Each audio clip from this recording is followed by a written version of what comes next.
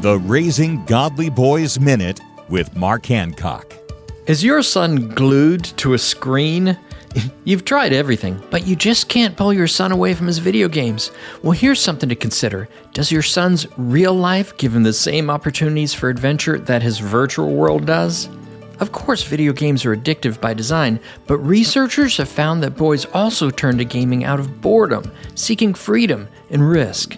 Try adding a few more yeses to your son's life. Let him ride his bike down a hill, take a walk in the woods, or try climbing a tree. The best way to draw your son away from a virtual world is to give him healthy challenges in real life. To learn about the 5 critical needs of boys as they grow up, visit Trail Life USA or RaisingGodlyBoys.com. Free help in raising godly boys is at RaisingGodlyBoys.com. RaisingGodlyBoys.com. RaisingGodlyBoys.com.